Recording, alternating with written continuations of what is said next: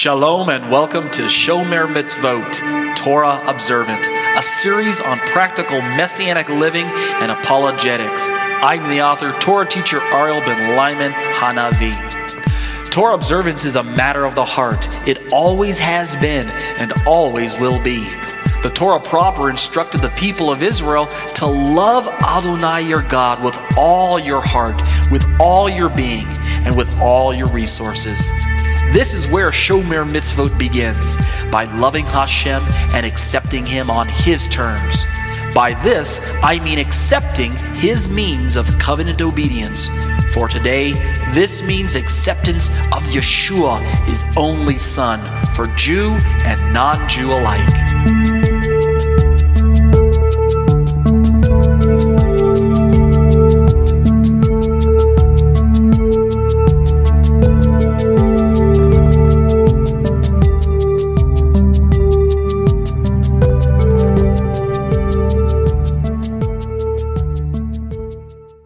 Shalom, shalom. You're listening to Live Internet Studies. This is episode number 158. My name is Ariel ben Lyman Hanavi. Let's open with a word of prayer. Avinu Malkeinu, our Father, our King, thank you, Lord, for bringing us together once again so that we can study your words and so that we can equip ourselves to be ambassadors for your kingdom, building up your name, building up one another, praising you, glorifying you, bringing honor and praise to you, and being in a place where we can help one another, just encourage one another, strengthen one another, pray for one another, just be there for each other, across the miles, just be a presence.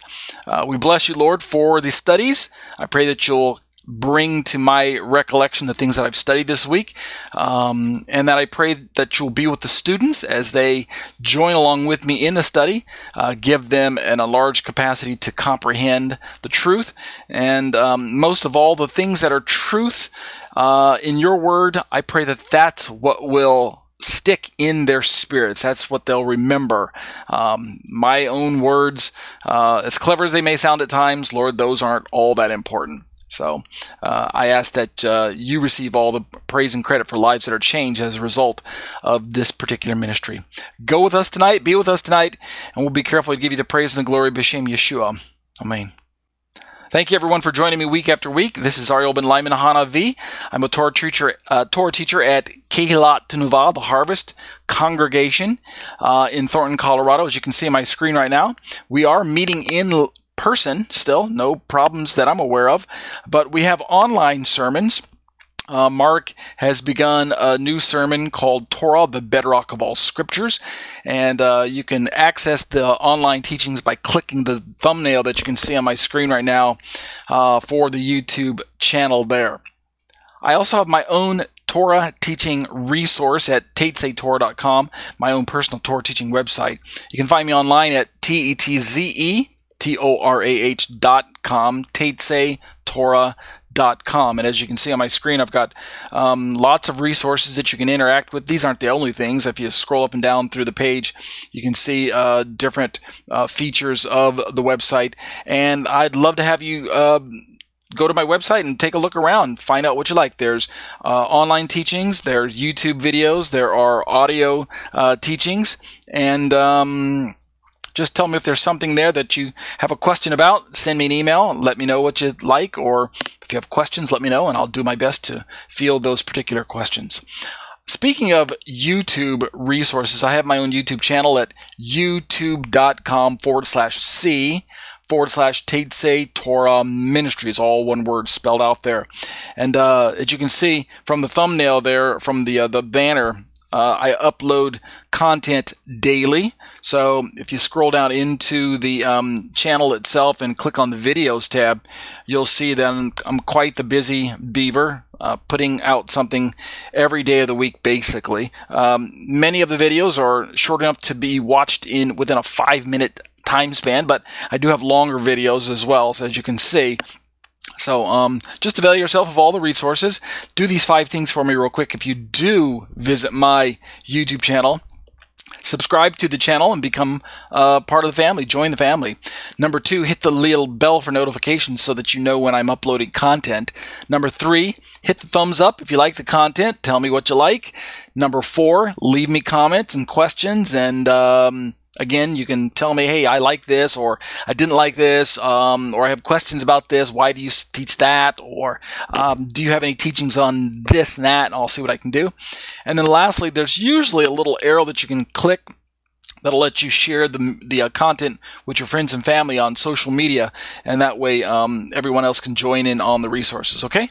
These are the live internet studies brought to you week after week from my computer to your computer. Let me give you some of the brief details that we're going to be looking at. This is episode number 158, as I mentioned earlier. This meeting date for the recording is October 9th, 2021. That's the USA date, basically. We meet Saturday afternoons from 5 p.m. to approximately 6 p.m. Central Standard Time.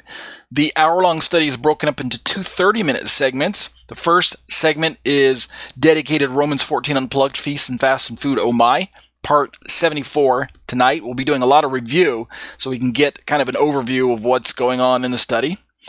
Segment 2 is given over to the apologetic portion known as Exploring the Shema, discussions on the issues of Trinity. We're in paper 3 of 3 papers, Who or What is the Holy Spirit? And we're starting in part 90 tonight. And there'll be there'll be a YouTube video that we're going to watch entitled, What Day is the Sabbath? Do Christians Have to Observe the Sabbath Day? If I can get that all worked out and get the bugs worked out, we'll make sure we can watch that. I've been having problems with my video recording lately, but we'll see what we can do. These live Skype classes are brought to you via Skype. As you can see the banner on my screen, if you go to my website at Tetze Torah and click on the Live Internet Studies link across the very, very top, it'll bring you to this page. Scroll down into the page, look for the blue Skype banner, and if it is on a Saturday afternoon, then you can join us by clicking the blue Skype banner link right there, and that'll just open up Skype on your browser, and that's the easiest way to join us. It does all the work for you. If you do go to my website, just take a moment to scroll all the way to the very, very bottom of the website to that black section where you see some Hebrew writing, and take a moment to pray about supporting my ministry. If the Lord is laying it on your heart to help me out financially, this is the way you can do it. There's a little yellow donate button down there at the bottom of my website, and that way you can donate securely to my ministry. And as I always say, be blessed as you seek to be a blessing to others. All right, without further ado, let's jump into Romans 14 Unplugged, Feast and Fast and Food. Oh my. And we're just about near the end of the study. We're really, as I scroll to the table of contents, like you can see on my screen right now, let me blow that up real quick. I like to have that nice and big. As you can see the table of contents on my screen right now, we're actually in section number 15, where it says, how can we make for peace and mutual building? And we're really ready for 16, the conclusions. But before we jump into the conclusions, which is really, really short, like 2 paragraphs, I want to go back, take about 10 minutes, maybe even 15 minutes, to go back through the study as an overview, since it's been quite a while. And sometimes you can get lost in the forest because of the trees. So let's go back through some of the points and remind ourselves where we've come from. This will kind of give us a context as we take a look at the conclusions that we've come up with so far.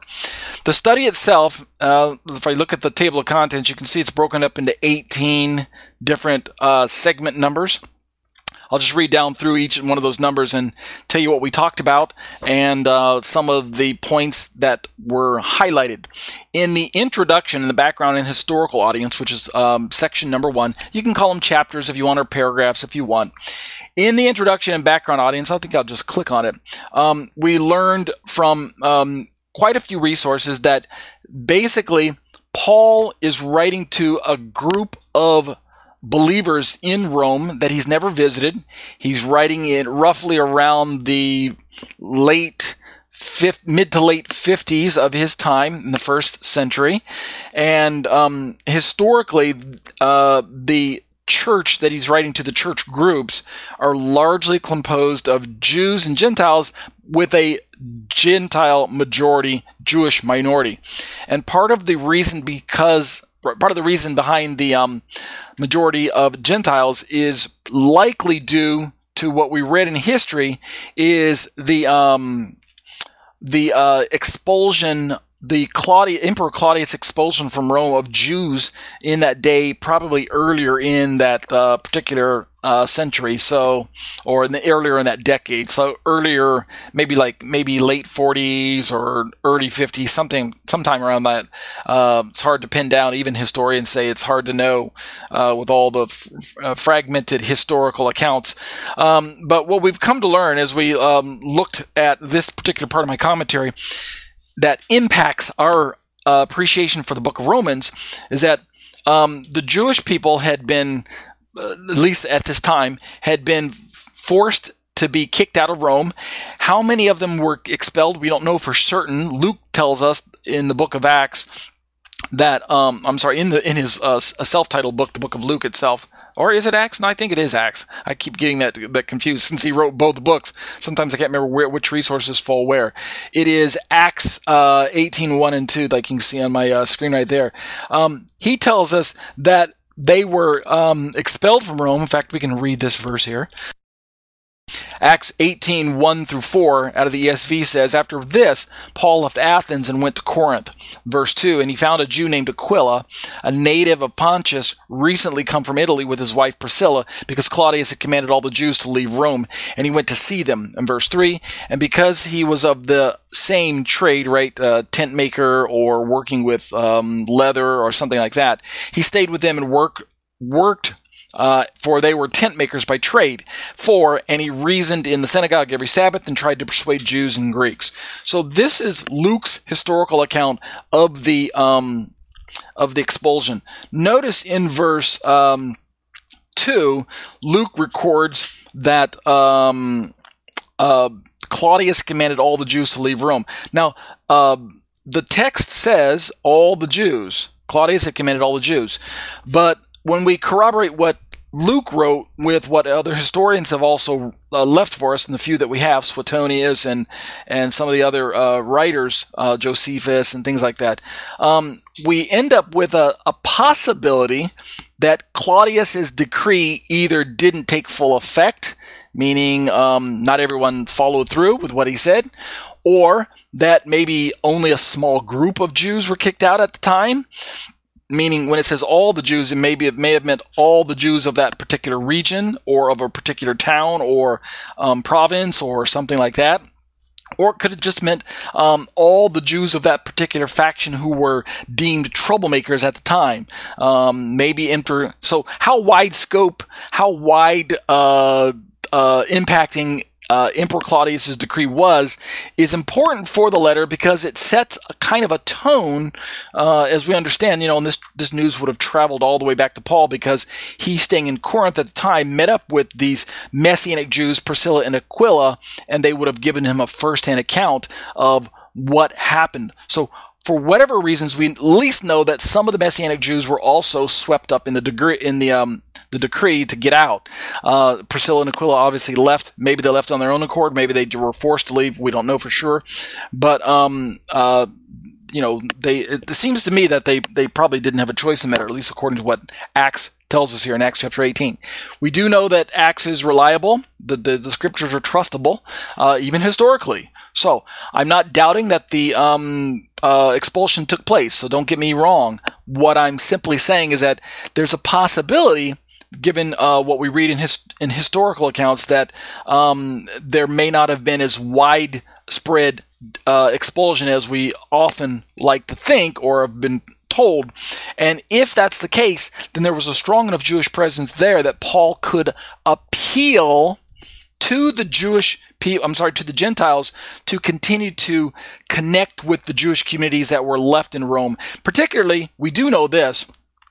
As we go on to read in my own commentary, Claudius himself was murdered in AD 54. I think historians say it was probably his wife that murdered him, stabbed him in the back or something like that with a dagger. And thus his decree, as I read in my commentary, thus bringing his decree to an end and allowing the Jews to return. So that's good news. They returned to Rome in great numbers, and since Paul went on to actually visit Rome a short 5 years later, so approximately, I say in my commentary, AD 60, then I think it is of no small importance that once he got to Rome, he met with non-Christian Jewish synagogue leaders to discuss his particular trial. And we can read about that in Acts chapter 28 right here in my commentary. So in conclusion to that section, why was it important for us? Just jump back up to the top of the commentary. Why is that part important for our particular study in the introduction? It's because if Paul wrote to a community of Gentiles that were predominantly Gentiles, that part, there's no question there. We don't have to use history. We can use the internal evidence from the book of Romans at the very end, where he just lays out all of his greetings and use that as a snapshot of the congregation. There's mostly Gentile makeup there. No problem. And that's a good thing that we have a lot of Gentiles who are hearing the gospel and being brought into the Messianic communities. But what impacts our study and appreciation for how much Paul is going to appeal to the Gentiles to continue to stay connected to their Jewish brothers is kind of affected by how many Jews we think are still in the congregation. Is he really feeding into what we would today refer to or recognize as the split between the church and the synagogue? In other words, if the Jews got kicked out of Rome and there was really no strong Jewish presence, why would Paul really even worry or want or imply that the Gentile Christians should connect to Jewish communities, stay connected to them, reaching out to them, fellowshipping with them to some degree? All of that it forms the background to, is Paul teaching a law-free gospel? Is he teaching Gentile Christians to kind of, strike out on their own and, figure it out on their own outside of the existing people group of God known as Israel? Has God replaced Israel with the Gentile Christians? Those are all questions that get brought up as we look at the background and historical audience to this letter. My conclusions that I came to as I look at point number 2 was we may not know exactly how many people were there because of fractured and fragmented historical accounts, but using the resources that I have come to appreciate, the Mystery of Romans book that I've been using by Mark Nanos, his suggestion is that in the end, it's like there's a strong possibility and even a strong probability that all the Jews didn't just pack up and leave in the short space of time that Emperor Claudius said, get up and get out. Wasn't really practical. There were lots of barriers or lots of hurdles or things that would have prevented them from just getting up and taking off, settling all their accounts in such a short time, packing up and moving out. It wasn't like they could all just hop on a train or hop on the next flight out of Rome. It didn't work that way, I'm sure you're probably aware. So there's good reason to suspect historically and suggest that Paul was writing to, and this is the part I want you to latch on to, so listen up, that Paul was writing to a group of Gentile Christians and reminding them to stay connected to the Jewish communities if at all possible. Yes, the synagogues were growing increasingly antagonistic against Gentile Christians for whatever reasons, for their messianic claims, for their membership claims in Israel, for the religious differences over who the Messiah was, right? The conflict over, who Jesus was to the Jewish people, that type of stuff. Yes, that's true, but Paul didn't want, as I understand Romans, Paul didn't want the Gentile Christians to think of themselves as separated from the family of Abraham. To be sure, if we read the internal evidence, even in the book of Romans, like say chapter 4, the theology behind what Paul is trying to teach the Gentile Christians, and it culminates in chapters 9 through 11 of Romans, what Paul is really trying to get them to understand, the Gentiles, is that they are part of the same olive tree family that the Jewish people are already part of, even if the Gentiles exist on a place in the tree that's special to God because of their faith in Messiah, known as the remnant of Israel. They're grafted into Israel, and they become partakers with Israel, not overtakers of Israel. That's the important fact that I think Paul wants to establish. To be sure, the evidence of Paul's reliance upon the different parts of the Tanakh that support his arguments about who Jesus is and who Abraham is, and the importance of knowing Yeshua as your personal Messiah and the pardon of your sins, fellowshipping of the Holy Spirit, and things like that. All of those details theologically are rooted in the Tanakh. That's the Bible that Paul used, the Old Testament. How could Paul have imagined his Gentile Christians to even believe his line of reasoning if they had no connection to the scriptures of Israel at all? If they were separated from the synagogue communities? It's a very strong logical argument, in my opinion. Paul appeals to the scriptures of Israel over and over again. I think quite a few authors have recognized Bible commentaries that he uses quotes from the book from the Tanakh itself more than any other book. And so there's a reason why this is called his magnum opus, right? His great theological treatise. And how can he support his arguments if he believes that the Gentile Christians have thrown out their connection to Israel and Israel's scriptures? And do we want to imagine for a moment that those synagogue communities just handed over their Torah scrolls to the Gentile Christians and said, hey, guess what? We're leaving. Can you guys take care of these for us while we're gone? Or we decided to sell these to you because we don't have any room to pack them? No. Torah scrolls are one of the most precious items to Jewish people, have always been and always will be. And so you can imagine that they found a way to smuggle those out or take them with them. They weren't prevented, as far as we can tell, from keeping their belongings. When Claudius said, get up and get out, he didn't say, leave all that you have behind, as far as we know. So it's unlikely they would have been handing those scrolls over to Gentile Christians and said, hey, you guys can have these. That means the Gentile Christians didn't really have anything to rely on unless they still had connections to some Jewish people who were still around in Rome. And so I suppose that there was still a strong enough Jewish community there that Paul could appeal to the Gentile Christians to stay connected to those synagogue communities, particularly also with the task of reaching out and witnessing to them. In the scope and style of the study, part 2, I outlined some bullet points. Let me just read some of those for you and tell you what we came up with. We had bullet point which covered verse 14:1, and we asked the question, who are the weak in faith? We've come to the conclusion that there's two strong possibilities. Either the weak in faith are Jewish people who believe in Jesus, they're Christians, and yet they're still holding to the ceremonial parts of the law like Sabbath, kosher keeping, festival keeping, things like that. And because of those preferences, they're labeled weak by the strong Gentile Christians who also believe in Jesus, but have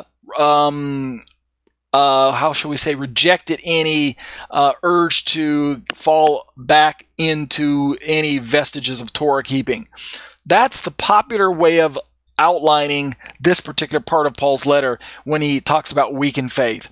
What we came to understand, however, in my study, is that there are alternate ways of understanding who the weak in faith are.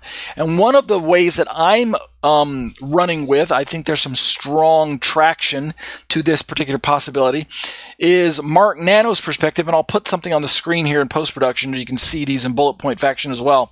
Mark Nanos is proposing that the weak in faith could likely be non-Messianic Jews. So those Jewish people who were there in Paul's day, they didn't believe in Jesus as Messiah, but they still formed part of the faith communities that Paul recognized in that time in Rome. Faith in God, loyal to God's Torah, but not yet quite decided who Jesus is. This would put them in close proximity with the Gentile Christians, particularly in places where they can discuss the identity of who Jesus really was to Israel and to the Jewish people. Having a place where they can be open to this particular dialogue was a good place to be, as long as they weren't hostile to the notion, as long as they were truly in search of truth, and they were using their scriptures to wrestle through these particular issues of the messianic identity of Jesus. We could say that they were messianic hopeful, meaning they had a belief in the Messiah to come, and they weren't quite yet sure if Jesus was this messianic candidate. So this would put them in a place where Gentile Christians could more easily witness to them and bring them over to a genuine faith in Jesus, and then they could express their faith in a strengthened sense. So weak in faith in this context would mean they were weak in their faith in the Messiah, but they were not weak in their faith in God, at least in a professed sense. And they certainly weren't weak in their expression of Torah loyalty. So those were all strong and positive qualities that Paul would definitely want Jewish people to retain. He would definitely want you to express a faith in God.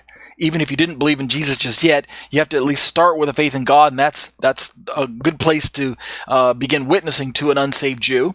And having a loyalty to Torah is also a good thing, because remember, Paul was a lifelong Torah keeper himself. He wasn't a Torah breaker. He was a Torah keeper. And so working with Jews who were also Torah keepers would have just been easy and natural for Paul to witness to them. So that's what we learned in Weak in Faith. In verses 2 through 4, we asked the question, what is the contrast between anything and vegetables? Remember, it's Paul himself who's bringing up these issues in his letter. We've got this conflict between the weak and the strong.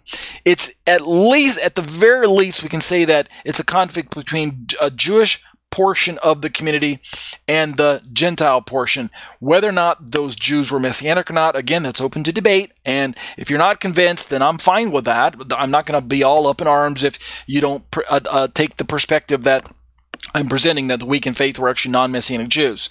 I understand that's a bit of a radical departure from what you've probably been taught in your local church setting or seminary or Bible bookstore commentaries and things, or even online, or what your own Messianic Torah teachers and rabbis are probably telling you. It's radically different. I understand, and it takes a little while to kind of work through the details.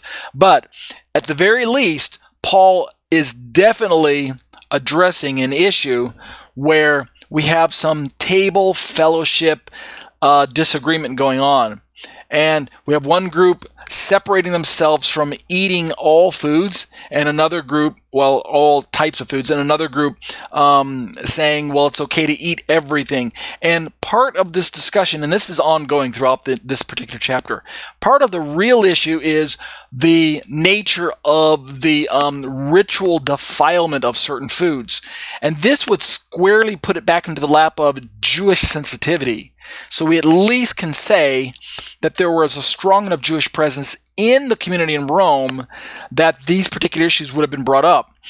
Religious Jews would naturally, and I'll put a little slide up to show this as well, would naturally want to avoid any type of questionable food sources. Just like today, religious Jews try to keep kosher to the best of their ability, avoiding shopping in Gentile supermarkets, preferring instead to shop in Jewish-owned supermarkets because they know where the sources of the meat comes from, and they're comfortable with the procedures that it took to, slaughter the meat. They're assured that no blessings were made to pagan identities or pagan idols or entities or things like that. In the first century, there was a lot of paganism around especially in ancient Rome as well, but a lot of paganism that made the Jews very uncomfortable. And so shopping for meat in the common Gentile marketplace, especially when it's common knowledge that much of that meat may have originated in a pagan temple, it was food that was offered to idols before it was sold in the meat market, that made a lot of Jews uncomfortable. And so the default perspective in Paul's day, if you were a religious Jew and you wanted to keep kosher, oftentimes was simply to default into vegetarianism and avoid meat altogether. So this kind of fits the context of between eating anything and eating vegetables. Also, we looked at the very real probability that Paul was teaching Gentile Christians to keep kosher to the best of their ability, meaning eat anything doesn't mean Paul's instructing Gentile Christians to chow down on that ham sandwich or that shellfish, like I mentioned, that shrimp crawdad or that shrimp gumbo or something like that, lobster bisque, as I kept naming off these humorous food choices. In other words, if Paul kept kosher his entire life and he taught a message to Gentiles that they should emulate him, just like he emulates Messiah, well, then it's very likely that he's teaching Gentiles to keep kosher as well. And I firmly believe that this would have put them in a place where they could be more received in Jewish circles.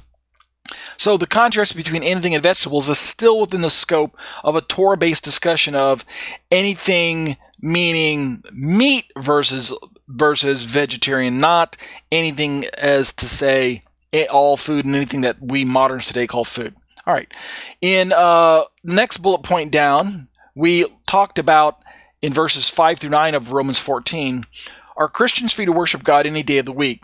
We already know that there's a verse where Paul says that one man considers one day special, whereas one man considers all days alike. I'm kind of paraphrasing. And it's common knowledge by today's Christian standards that the interpretations that are preferred by Christians is that Paul is setting up a scenario where Gentiles are allowed to keep Sunday worship as their special day, and Jews are allowed to keep Saturday. And it's almost kind of like on a vote-based decision model where they can take a vote in their communities and see who wants to do what. And it seems to be that Paul is allowing the groups to just come to a decision amicably, right? As long as they don't come to blows over their decisions. Kind of like... we have agreed to disagree if that's the case, but we're going to go and start our own community over here where we're going to worship on this particular day. And it's almost as if Paul is endorsing that. But if we study more carefully, I firmly believe that what Paul is likely addressing is not Sabbath versus Sunday. That's way too early at this time to bring that decision-making topic onto the table. It's what I would call anachronistic. The Sabbath to Sunday debates aren't going to show up for probably a few more decades, if not even closer, maybe even to a couple hundred years later. In other words, by the first century, it's more probable, at least we can tell from history and even from the internal biblical evidence, that the Gentile Christians were practicing religious holidays that were very similar to the Judaisms of Paul's day as well. So Sabbath keeping wouldn't have been a problem for that. If that's the case, then what days is Paul referring to? He's probably talking about fast days, something that's obligatory. It's not laid down black and white in Scripture which days you have to fast on, and thus it is known historically that Gentiles were fasting on certain days. The Christians were bringing these fast days. You can read about this in the surviving documents known as the Didache, which is a Christian work.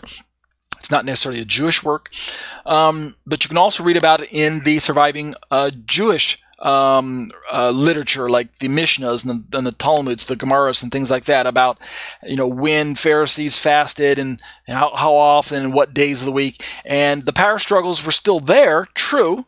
The Jewish communities and the Gentile communities, they had some disagreements, and so Paul's going to step in and say that at least as brothers, and that's what we're going to look at in the next bullet point, as brothers in Messiah, we need to settle our differences peaceably. Yes, some people are going to choose a different fast day than others, but that doesn't give them the right to judge one another based on the disagreement of which days they're fasting on. And this fits the overall context of the food topics that are laced throughout the chapter better than if we were talking about a Sabbath versus Sunday. Amen? Amen. Next topic that we looked at in our study is Romans 14, 10 through 13. And I asked the question, who is the brother?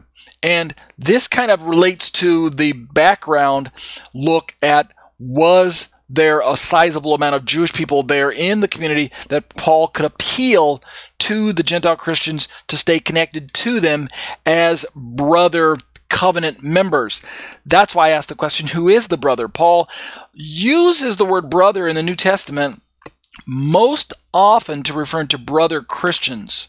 This is true, and I want you to also think of it that way, just like you've always been taught. Brother most often means Christians. However, the point I brought up in this part of my study is that there are times when in a smaller context, brother can mean brother covenant member, brother Israelite, brother Abrahamic son or daughter. Remember, Romans chapter 4, along with Galatians chapter 3, outlines Gentiles being brought into the Abrahamic family, along with the existing Jewish people who had also placed their faith in Messiah. But from a broader context, the Abrahamic family still includes unbelieving Jews on the natural level. Paul does not, I believe, want Gentile Christians to consider unbelieving Jews as no longer their brothers.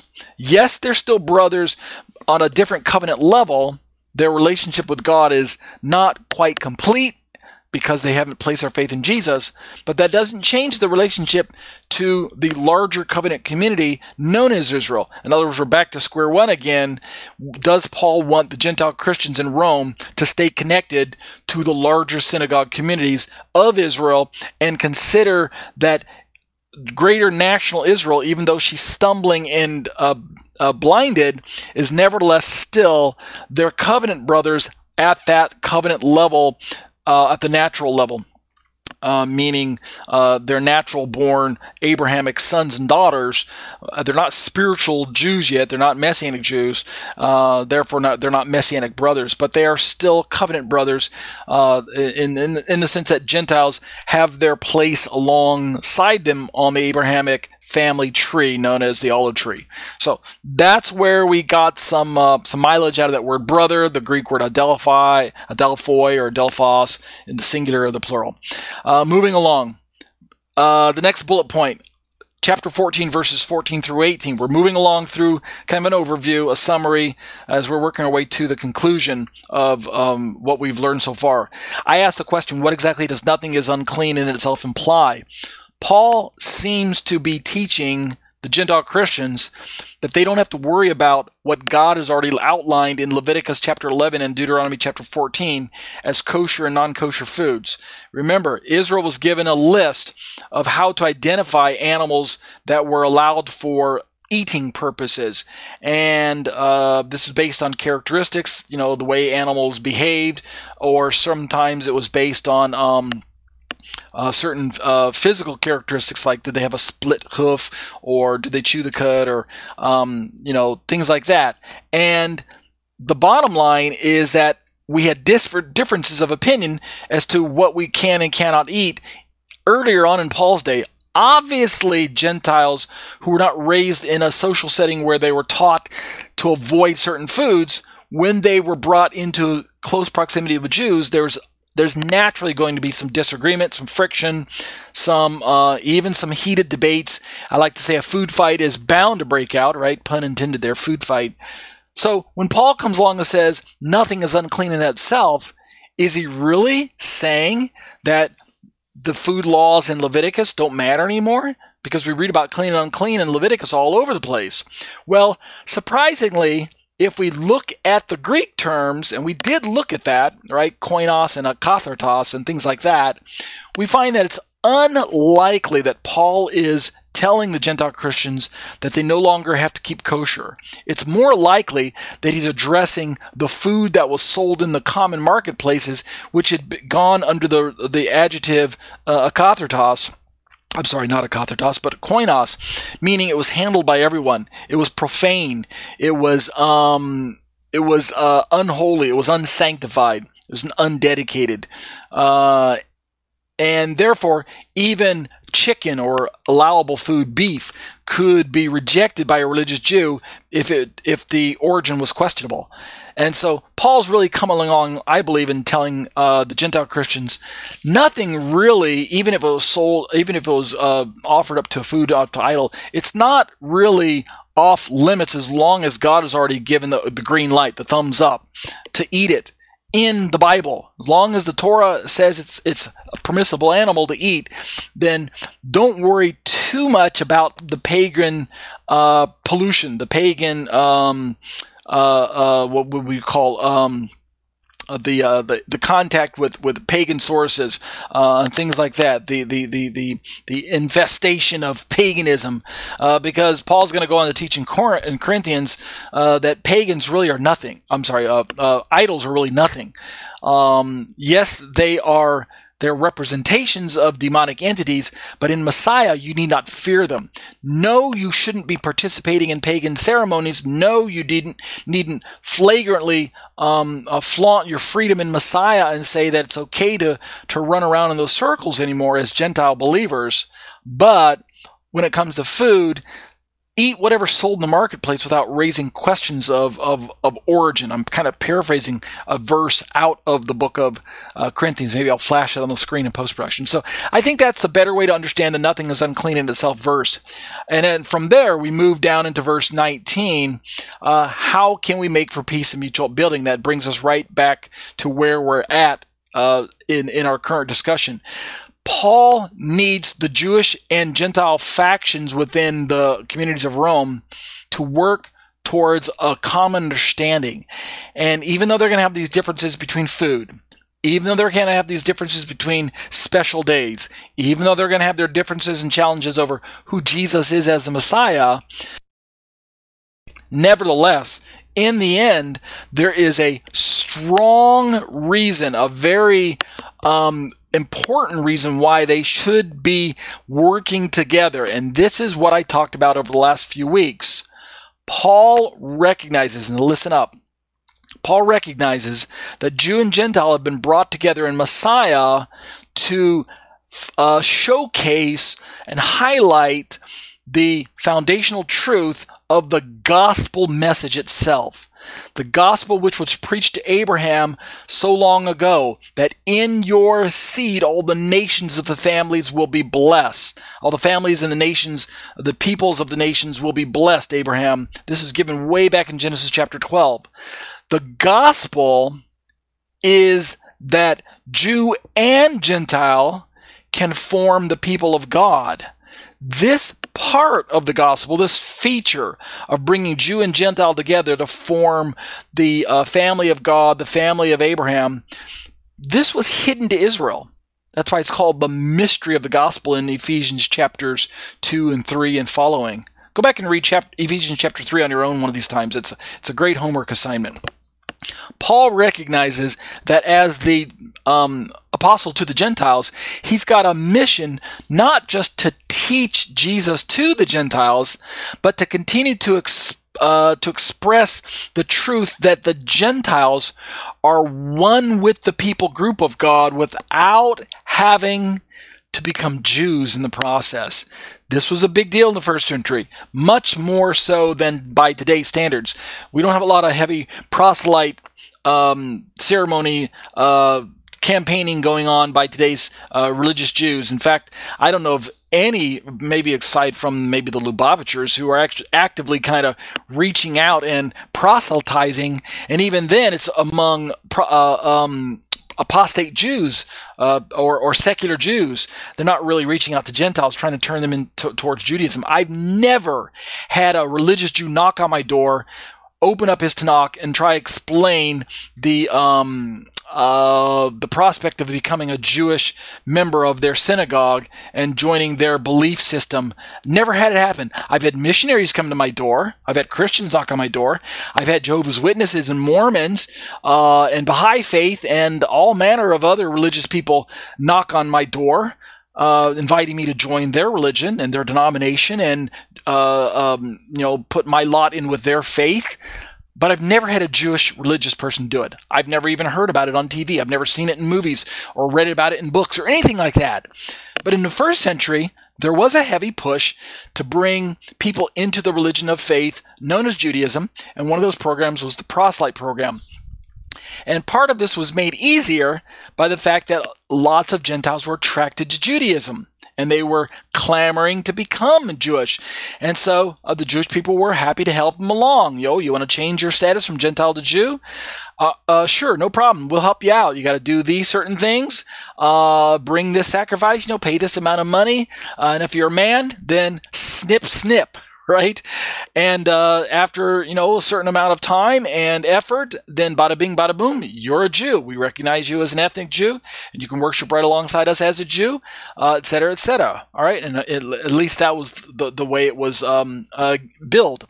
So what Paul began to realize as a Messianic Jew himself, was that this was an unnecessary hassle for the Gentiles to go through the proselyte program. And indeed, it was upsetting to the genuine message of the gospel that Jews and Gentiles can be saved by God, and that the promises of God are equal to Jew and Gentile.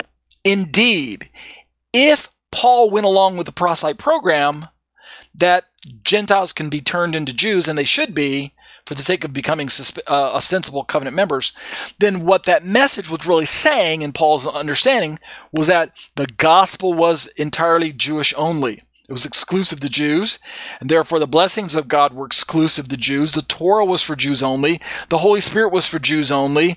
Covenant membership was for Jews only. All of that, the whole package, being blessed by God, being saved and sanctified and filled with the Holy Ghost, all of that was a Jewish-only program. That's what the proselyte ceremony was really conveying. That's the message of the ethnocentric Jewish exclusivism of the first century. And that's why Paul went to great lengths to write the book of Galatians, the letter to the Galatians, and spell this out in other parts in Rome and other letters.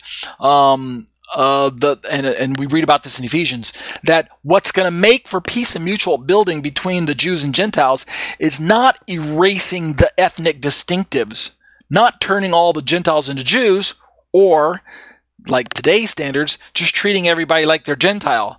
That's not how we do it. Also, if we just ignore one another's preferences and kind of mow over each other's preferences and say it's my way or the highway, right, when it comes to food preferences and special days, that's also not going to make for peace and mutual building, nor is simply going to kind of like a description of where we agree to disagree. We don't like the others, but we got to live with them because Paul tells us to, even though we don't like you. That's not going to work either. What we've learned, as I'm summarizing in this part of my letter, what we've learned is that what really makes for mutual peace and mutual building, let me just jump right into that part of my study. So we jump into the conclusions. What we really learn is that Paul appeals over and over again to the believers in Rome to understand each other's place in the Abrahamic family, and to understand one another's roles as Jews and Gentiles, and the important places that functions that we play as respective and complementary ethnicities. Indeed, Jew, Gentile, male, female, slave, free, they're the complementary aspect of the social dynamics that we're faced with, both in Paul's day and by today's standards. We complement the gospel and the grace of God by retaining our ethnicity, yet demonstrating a faithful and faith-filled life of walking in the Spirit in fellowship with one another. It's when Jews and Gentiles are worshiping together, recognizing God and Messiah and the Scriptures and the importance of Israel and the importance of the church and the body of Messiah and the need to forgive one another and love one another despite our differences. That is what makes for peace and mutual building in the truest sense of the word, relying on the Spirit of God to strengthen our communities despite our differences, keeping us glued together, praying not just for one another, but with one another, welcoming one another despite the differences, and genuinely loving the other even though they're different. That's what makes for peace and mutual building. So let's look at these conclusions real quick. Let me read down through this, and this will poise us ready for next week. This is very short, so I think I can read through this. This is the conclusion that we've been kind of building to, at least in this section. And so, I say in my commentary, while it was natural that Paul would expect both Spirit-filled Jews and Gentiles to continue to have their socio-religious differences and challenges, particularly in regards to food and table fellowship, nevertheless, because both Jew and Gentile have been brought together in the salvific plans of the kingdom of God, right? They have not been separated. The split between the church and the synagogue has not taken place yet. It will eventually, and much to Paul's disappointment, the two mutual groups, the ethnicities, the Jews and Gentiles, they continued with the shared and heated animosity and the enmity, even though Jesus broke that wall down, like you read about in Ephesians chapter 2, and studied it, and we're going to look at it in my liturgy tonight. Even though there's reason for us to fight against a natural urge to distance ourselves from people who are different, nevertheless, history is the spoiler, and we know that the church and the synagogue eventually became fractured and separated, right? Even though that did happen, Paul nevertheless expected each person in this day to live by the power of the flesh. Nope, that's not what he said. He expected them to live by the power of human ingenuity and political persuasion. Nope, that's not what he wrote either. Go back and read his letters very carefully. Over and over again, Paul doesn't appeal to the flesh. He doesn't appeal to the old man. He does not appeal to the fleshly appetites or the ethnicities or even the gender roles and the social statuses, male, female, slave, free, Jew and Gentile, things like that. He doesn't appeal to those things. What does he appeal to? He appeals over and over to the power of a changed life, the power of the Holy Spirit, the power of the Ruach HaKodesh, in order that the, quote, deeds of the flesh, end quote, might be, quote, put to death. The jealousy, the strife, the envyings, the backbiting, the mocking, the judgmental attitudes that we read about in Romans chapter 14 here. All of that is the deeds of the flesh. All of that needs to die. Go back and read very carefully. Here's your homework assignment. Go back and read Romans chapters, starting right, say, chapter 5, and don't stop to get to chapter 8. So 5, 6, 7, 8. Read that as a set. It's not a long read, 4 chapters. Read that on your own this week, and just catch the import of how Paul is describing vividly that the old man in Christ has died, and our propensity to sin must be suppressed, and it must be done not under our own power, but by the power of the Holy Spirit in us. We must say no to the flesh. We must say yes to Yeshua through the power of the Spirit. We must walk by the Spirit, and therefore we will defeat the deeds of the flesh. We'll subject the old man and the old nature, and over again, that's what Paul's going to appeal to.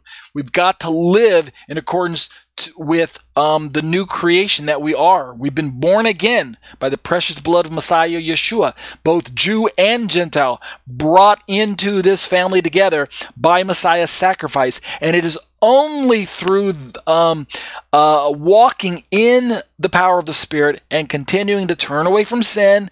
Yes, it's difficult, but you can do it. By the power of God, you have been given not just a new position in Messiah, forensically, right? Old man, new man, but you've been given a new proclivity, right? You've been given the power to say no to sin. But it's a partnership between you and God. You've got to do it, and God will be doing it in you. Is it you doing it on your own? No. But is it you making the decisions? Yes. Understand what I'm saying here? It is free will, but it is also God's will. So it's a partnership between you and the Spirit of God working together to bring about the sanctification of the new man, of the old into new, to cleanse you and to make you and turn you into a usable vessel for the kingdom of God. So Paul expects each person, Jew and Gentile, in the communities of Rome, and we're closing with this, to live by the power of the Holy Spirit in order that the deeds of the flesh might be put to death, and that they might, quote, walk in newness of life, right? The old man has died. That's why we read through the Ephesians passage that we're going to look at in our liturgy again.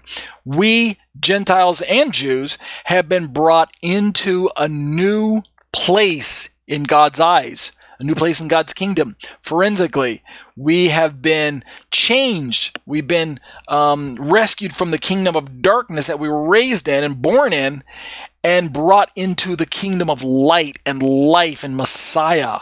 And so we've got to make this choice with the Spirit's help and with the help of the community that we're a part of, to walk in that newness of life. And I think I'll stop there in my commentary, and we'll pick this up next week and bring it to a close, this part of my commentary. We'll make this lengthy quote from Burns on Romans 14:19. That'll be appropriate for my study. But that'll do it for now for Romans 14 Unplugged, Feast and Fast and Food. Oh my. Let's turn to Exploring the Shema, discussions on the issues of Trinity. We are in paper 3, Who or What is the Holy Spirit? And we're in this section where we're talking about the Spirit of God versus the Spirit of Messiah versus the Holy Spirit, and how there's an overlap of the use of the Spirit in the Bible. In a very broad sense, we could say that the Holy Spirit is God's Spirit.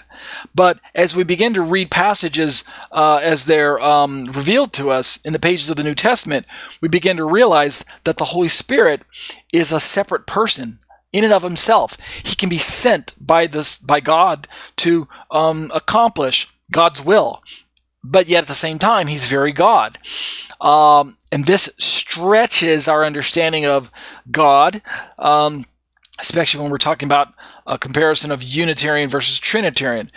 We left off last week talking about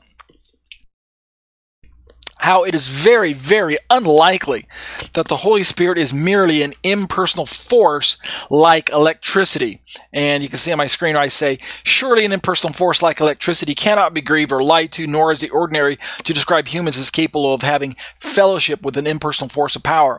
It's no secret that many non-Trinitarian groups, I keep mentioning the Unitarians, the Christadelphians, Iglesia Ni Cristo, Mormons, Jehovah's Witnesses, many Oneness Pentecostals, people groups, even monotheistic Jews, their understanding of the Holy Spirit is limited to those verses that describe the power of God coming upon a person or overtaking a person or something like that. And so it's easy to suspect that the Spirit of God is just this force of energy. The Jehovah's Witnesses that I'm fond of picking on are most famous for outlining this perspective in their translations, the New World Translation, where they use impersonal pronouns like it.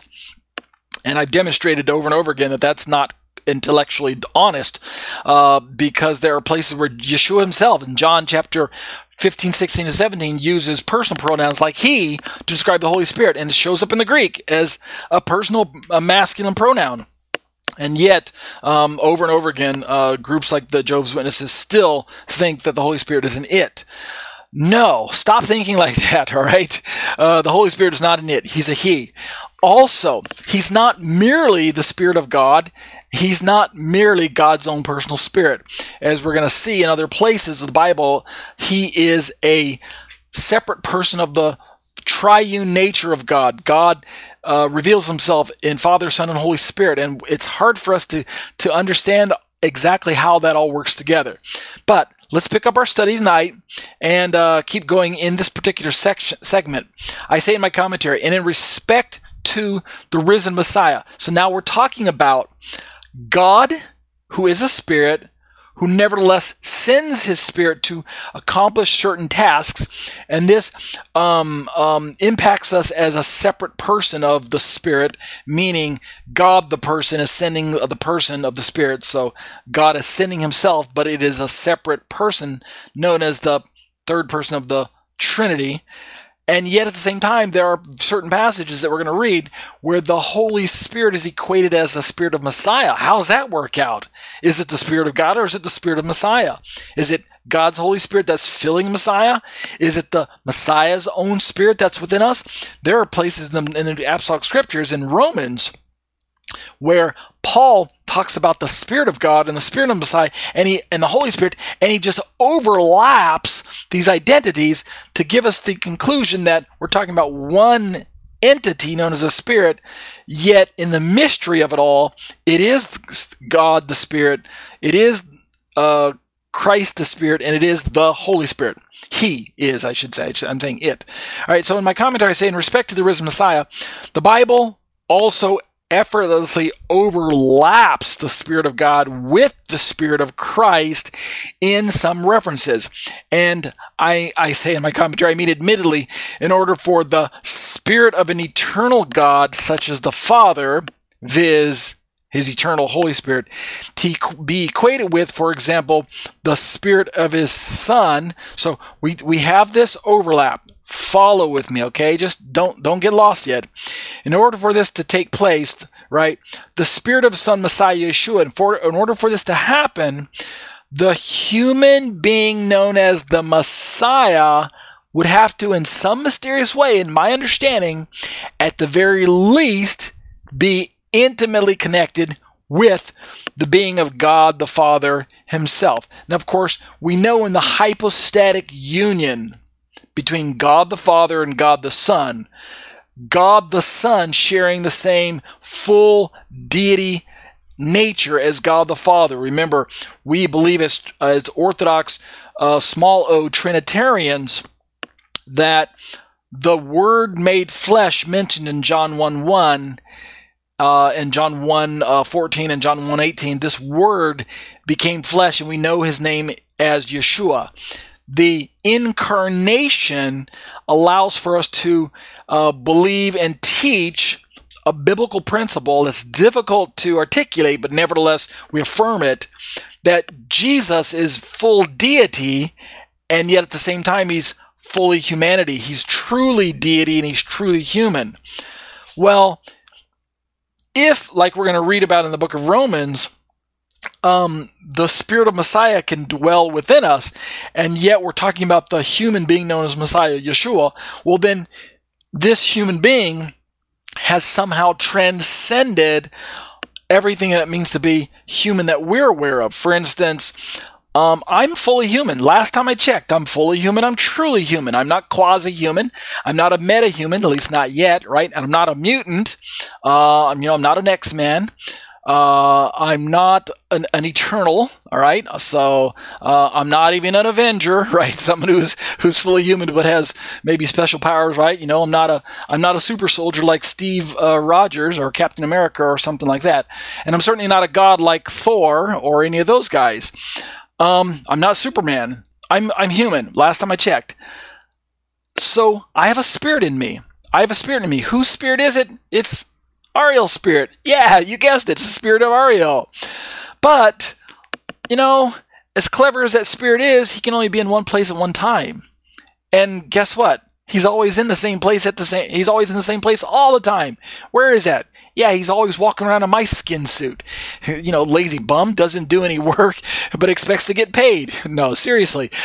I'm just like everyone else listening to my voice right now. We're all human beings, but we're all spirit beings. Therefore, my spirit can't possess someone else.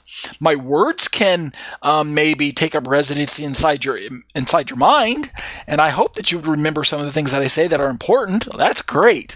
But my spirit can't live inside your body.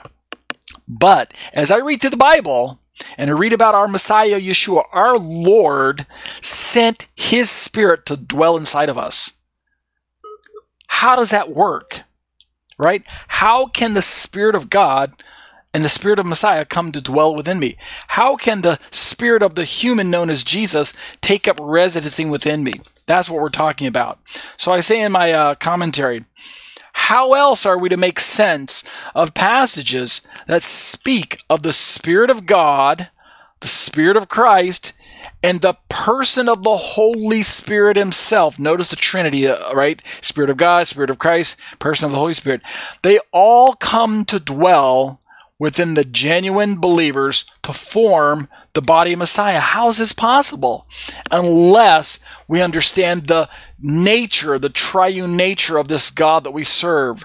God the Father, fully God, fully Spirit. God the Son, fully God, truly human, yet sends His Spirit to dwell in every believer.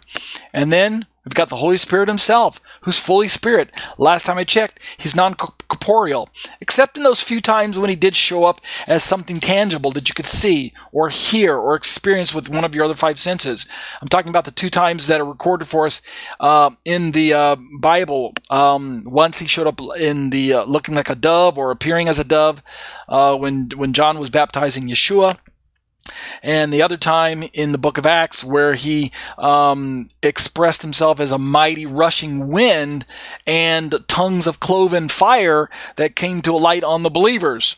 That was the Holy Spirit as well.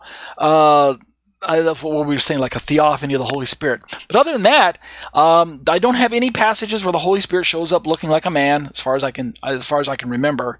No descriptions there. Jesus is a human, yeah, he looks like a man, and God Himself. We read about theophanies in the Old Testament all the time, right? God shows up looking like an angel or like a man or a burning bush or something like that.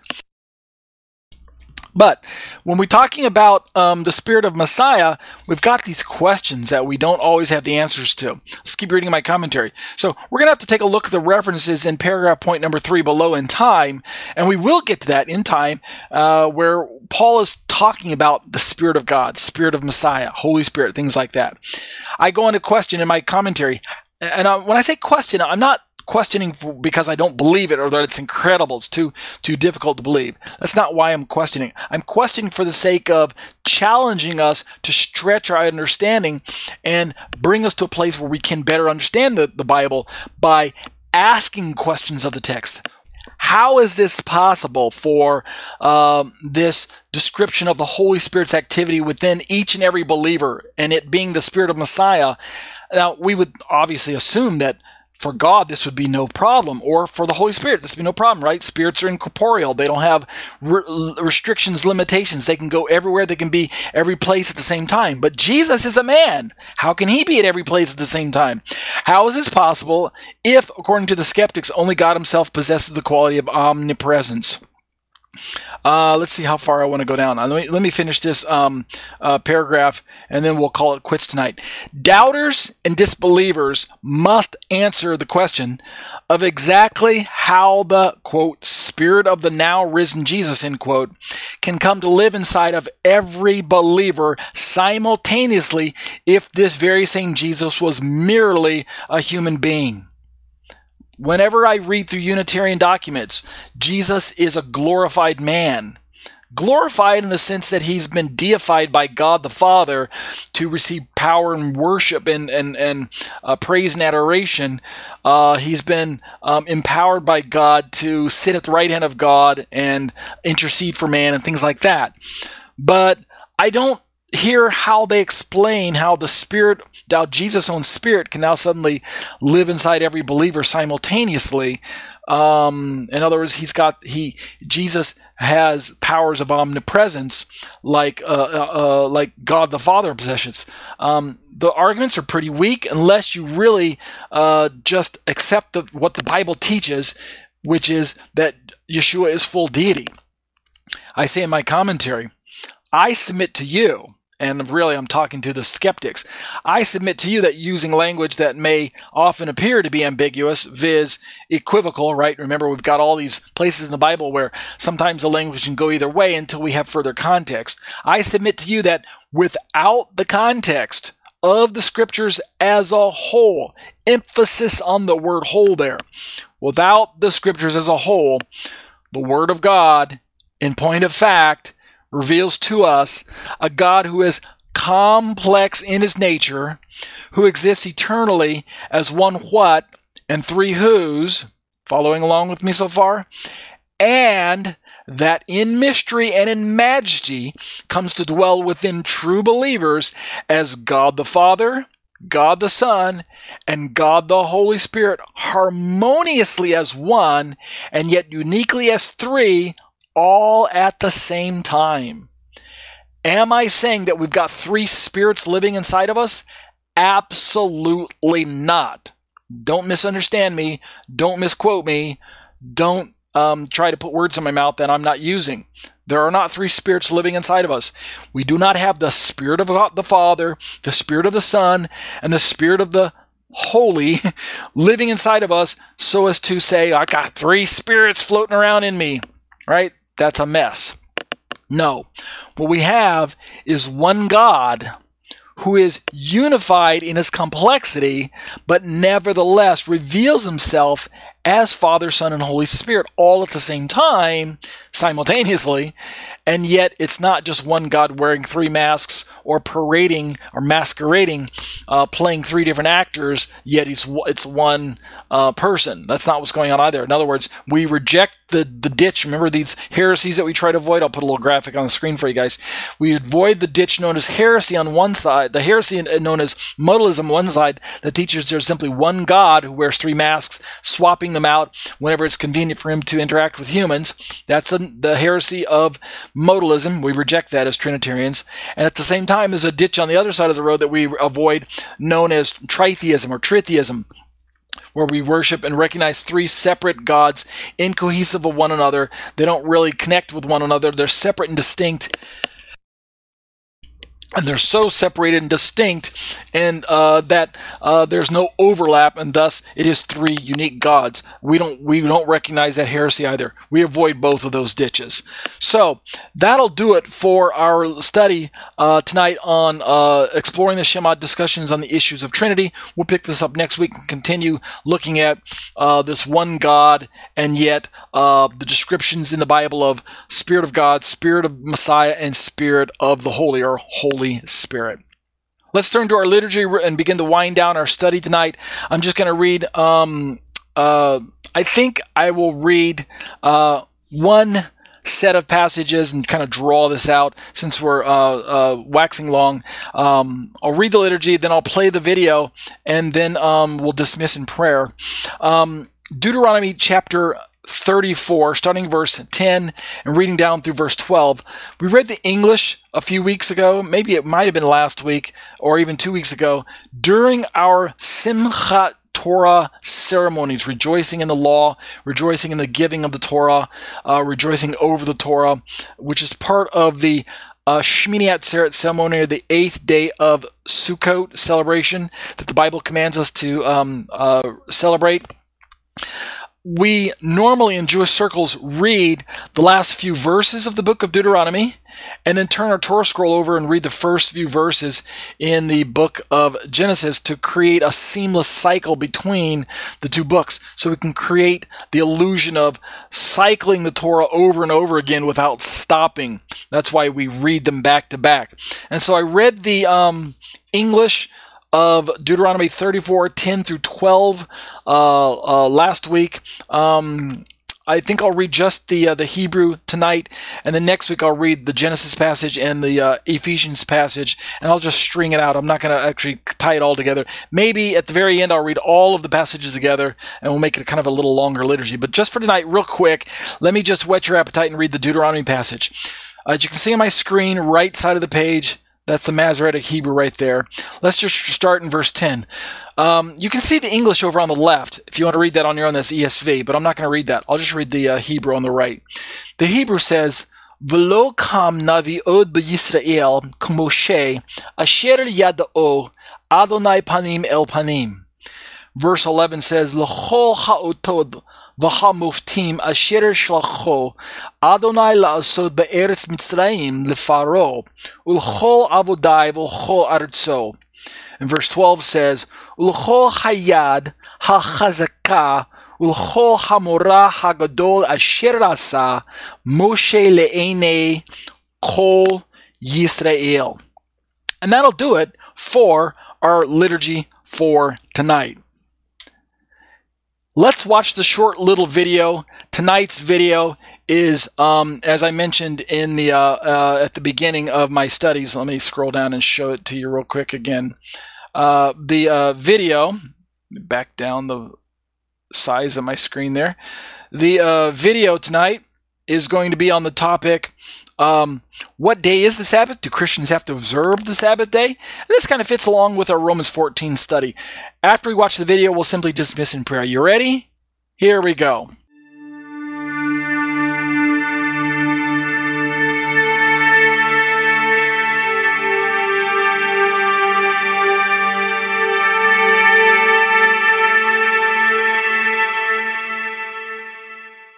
Short questions, short answers by Torah teacher Ariel and eBible. Copyright Tatesay Torah Ministries 2015. All rights reserved. All right, let's turn to our first Sabbath question tonight. Question: what day is the Sabbath day? Saturday or Sunday? And do Christians have to observe the Sabbath day? So it's a two-part question. All right. Let me read a verse to put us in the creation mindset.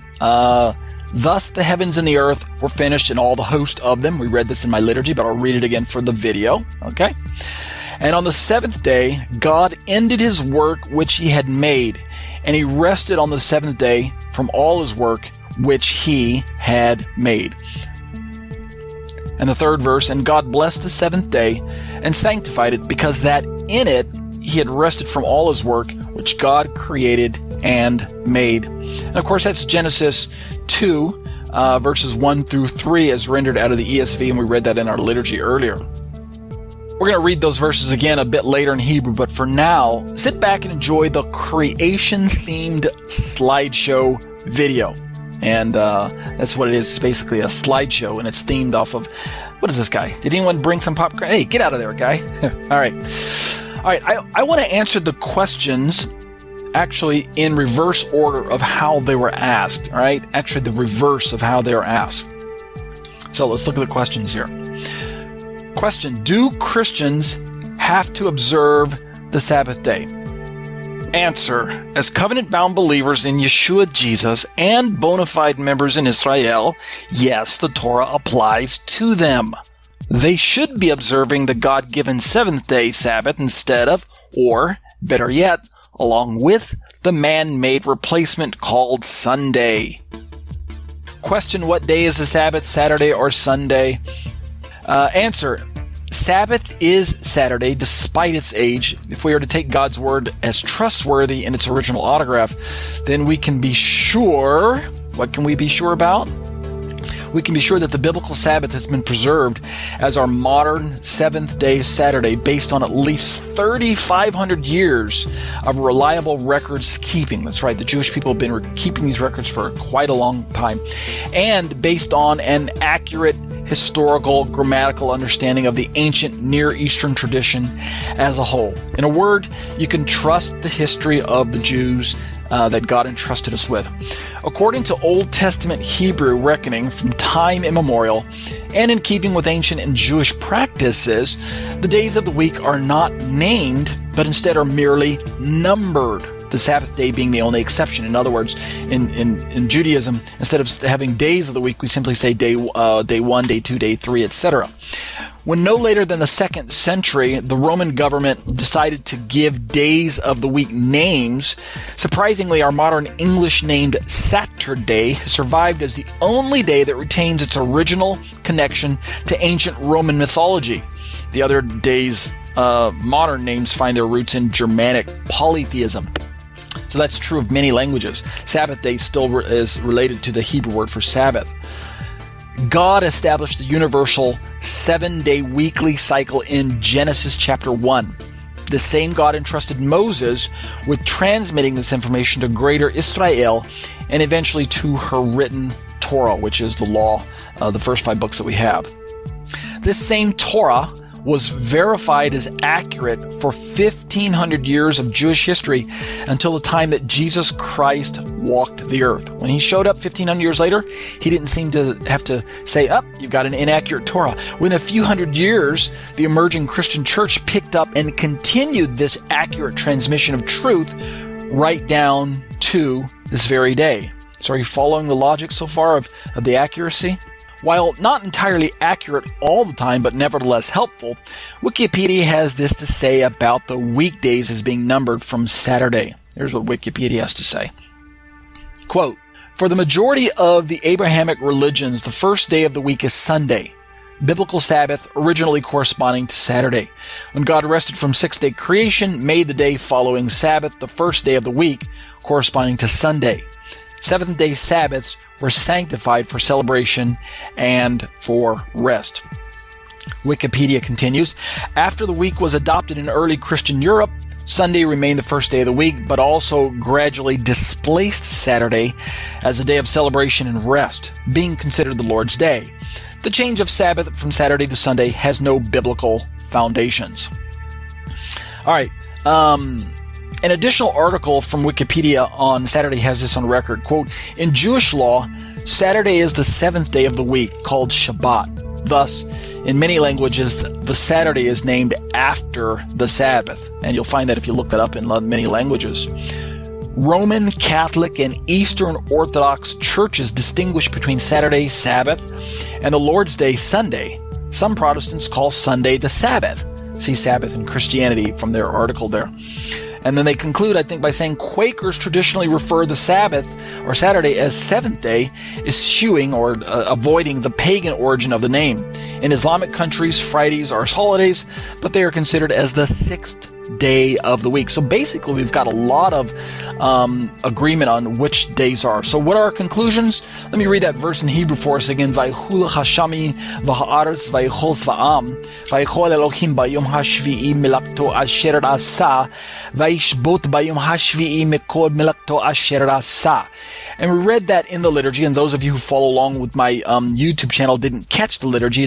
It's exclusive to the audio version of iTunes, but this is the verse that I read, is about how thus the heavens and the earth were finished, and all the host of them, and on the seventh day God finished his work that he had done. And he rested on the seventh day from all his work that he had done. That's Genesis 2, 1 and 2. And there was one more verse here that I want to tag along to that, which is verse 3, which reads, I guess I didn't include it on my slide. Sorry about that. Despite the obvious religious differences between Judaism and Christianity, both institutions do in fact agree that the Old Testament scriptures are reliable, they're accurate, and trustworthy in their original autographs, and this includes the seventh-day Sabbath identity. So basically, between Judaism, Christianity, and we can even throw in Islam there, all of us agree which day is seventh-day Sabbath. Amen? Amen. My podcasts are available on iTunes. Search for me under the name Ariel Hanavi. And for those of you who prefer watching your teachings, well then catch me out on YouTube. Subscribe to my YouTube channel, and I promise you that I upload content, new content, every week. In fact, it's multiple times a week that you're going to find new content there, okay? All right.